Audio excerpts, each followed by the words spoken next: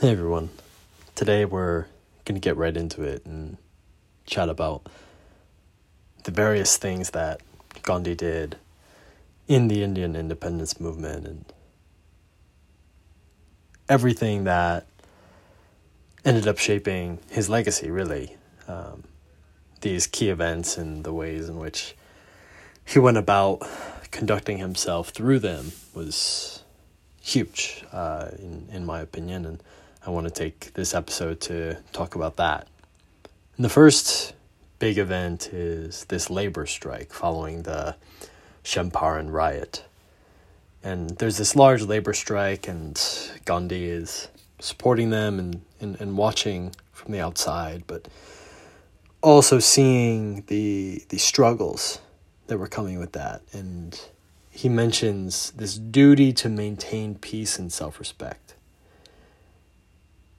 And as he was watching the strike and he was seeing that the people who were striking were beginning to break their pledge to peace and to self-respect in that process of striking, Gandhi decides to fast and do a fast in protest of the individuals not maintaining this peace and self-respect in their strike.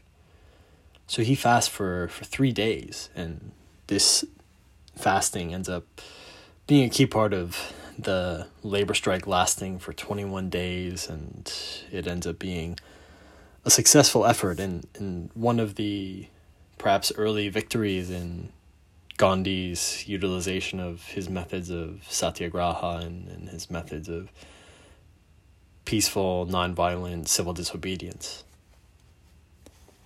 And it's very interesting to see how far these aspirations and how far these actions of satyagraha are able to go. And one really interesting comment which Gandhi gives in the book is about creating what he calls a hortal, which ends up basically being a holiday of fasting and prayer in India. And he ends up basically creating this holiday. And they use this holiday to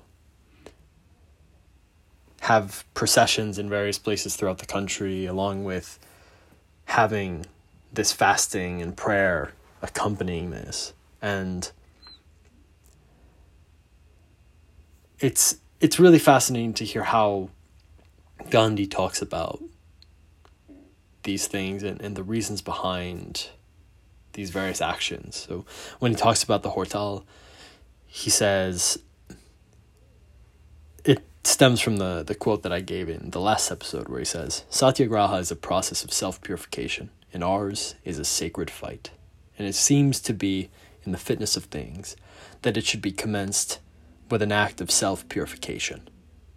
And that act of self-purification for Gandhi was having this hortal, where everyone across India spent this day to fast and to pray, to do the behaviors of self-purification, to participate in that, and to not just look at it as a day that's there, but to genuinely engage, to genuinely participate, to fast and to pray and to engage in this process of self-purification. And acts like this end up fueling this movement, and it ends up being of critical importance to the underlying sentiment of what Gandhi is really trying to do and to inspire, which is for people to feel that they have power within themselves to participate and to come together and to succeed in this movement. He's able to bring people together and to maintain their focus and to inspire them to be the best version of themselves in the pursuit of truth, and also in the pursuit of this higher ideal, which was establishing Indian independence and in establishing a sovereign and self-respecting nation. And one critical way that Gandhi wants to do is through communities. And he says he wants to penetrate the villages more effectively and to basically get into community centers, to inspire people to participate and to be involved in this movement, and to have it be community centered rather than this larger national ideal, to have it be more real and more personal for people to actually engage with it at the local level rather than so much at this broad, more disconnected national level. And even though he advocates for the use of community foci and to use communities as sort of the stimulant to all of this, the piece that is able to spark the actual movements and the actions which will lead to the change, he is able to inspire national movements. He's able to inspire these movements across the country, which I suppose manifest themselves in each of these independent communities through this organization which Gandhi is emphasizing. And the first one is SALT. So to protest the salt laws that were being put in place by the British government, Gandhi suggests that people get the salt from the seawater, and to basically get seawater and boil it to separate the salt from the water. And it's fascinating because he's able to inspire this national movement in protest of the salt laws. And it becomes massive across the country, and even to the point where he gets questioned by the British authorities. He gets asked to come in by the police chief and such. And it's really intriguing to think about how inspiring people to get salt from seawater rather than to buy it in certain quantities or to try to purchase it and obtain it in regards to the salt laws which the British were putting. It's fascinating because it's this small piece, it's this small action, this small thing to look at, which ends up having these profound implications. And these profound implications are exactly that, inspiring so many people across India to use this strategy to get salt, which ends up putting a large damper on what the British were trying to do with their salt laws. And the other large piece of the movement is Gandhi inspires the people across India to start spinning their own clothes using spinning wheels. And when you look at it, you're like, how does that happen? How does someone do that? How does someone inspire that? How can that happen? How does someone inspire millions of people across a country to just start spinning their own clothes? When I first thought about it, it's sort of this mind-rattling thing where you think about it and you're like, how do you do that? But Gandhi was able to, I think in part because of how convincing he was, because of, number one, this level of self-confidence which he had at the time, but also this commitment to truth and the humility which were all there as well. Like this inspirational figure that inspired trust, connection, confidence, commitment. Like I said in the last episode, it's so important. And Gandhi's able to do this so well. And when Gandhi's able to speak on the issue of clothes and be able to put together the reasons behind it, he's really able to inspire the people of India to say, that's reasonable. Okay, I'll do that. Because that will produce change. That will lead to change, or that will lead to a certain contention or tension there for the British government to respond to, which they'll have to deal with. And it will not be in their interest, and we will not be doing anything illegal or bad against them necessarily. We will be trying to work in an independent and sovereign way to produce our own clothes. And through this action of spinning clothes, and through things like the salt and doing the hortal and inspiring communities to work together, you just see how meaningful these small events and these small initiatives were to grow in size and to have influence across the entire country in their national dialogue. And it's fascinating because I find myself saying this over and over. But yeah, I just find this entire movement to be utterly fascinating. And it's something which, as I've said before, inspires so many civil rights and independence movements after Gandhi. They see this possibility of a way to go about this that does not involve putting the safety at risk of everyone in a country through something like a civil war or through a rebellion. It's led through civil organization, civil disobedience, and people being willing to come together in communities, come together as a whole to push for something meaningful and to push for something that aligns with truth. And that is a critical piece of the part about Gandhi inspiring people to spin their own clothes.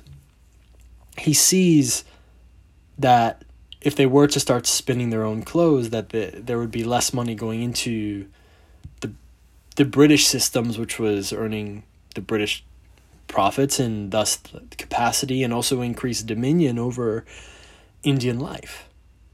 And when he's able to encourage that and to point that out and to encourage people to do something which is orderly, which is peaceful, which is in accordance with truth, which is in accordance with the principles of the movement, it's inspiring. And it leads people to say, oh, I can do this manageable thing. Perhaps I can carve some time out and make this happen. And we can all work together in the community to do this. We can all work together because we all see this as valuable. We all see the mission. We all see the vision of what we're doing.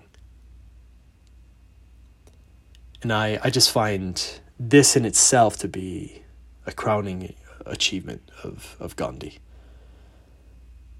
And additionally, one critical part, I think, which aligns with everything else that I've talked about, which have been more action-oriented, this is more of a civil action which he takes. It's to undertake the responsibility of framing a constitution for India. And he takes two leaders from the leading parties of Indian independence and Indian politics, and he brings them together to work on this constitution for India, to write this document. So he's not just doing the civil actions, he's not just going out in public and organizing people to do things, but he's being very thoughtful in the background. He's bringing key leaders together to write and to establish their vision for India, what they want India to look like, what they want the laws of India to look like, what India can be after independence, what they can look like and be as a country following no longer being under the reign of the British Empire. And this duality, for me, is one of the critical aspects of Gandhi. He is not just a community activist, but instead he is a visionary. He is an inspirational and aspirational figure in doing so, but he is also someone who is thoughtful and able to put together the key writings and documents and ideas and the structures that are required to create a document that is meaningful, to create a document which will last over time, to create a robust system which will allow India to be a sovereign nation. And even says, toward the end of the book, he has a really nice quote about this, where he says, "To safeguard democracy, the people must have a keen sense of independence, self-respect, and their oneness, and should insist upon choosing as their representatives only such persons as are good and true." And he understands the key values of democracy, the key values of a functioning political system. And not just at the system level, but also at the individual level. He understands that the system is comprised of individuals, that individuals make up the system, that each individual has a role in this system. And that role is to have, like he says, this keen sense of independence, self-respect, and oneness. And I find the way that he articulates this to be so moving and so important. So important.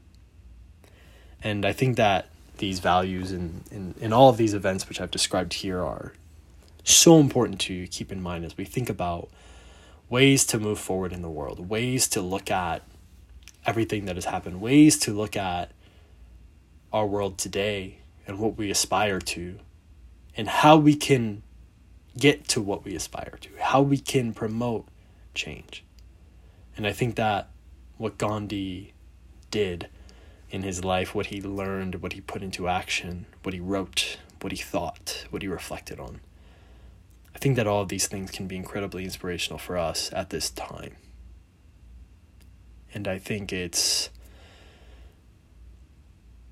of the utmost importance, to be honest. It's something which I think all of us should be thinking about, and all of us should be reflecting on and figuring out how we can perhaps incorporate some of these principles, actions, behaviors, ways of thinking into our lives and into the way in which we try to address change.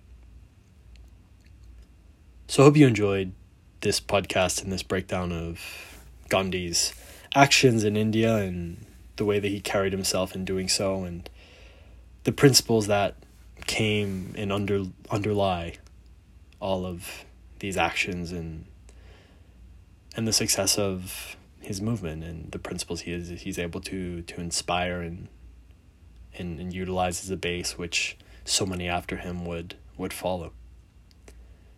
So as always, I'll be back soon.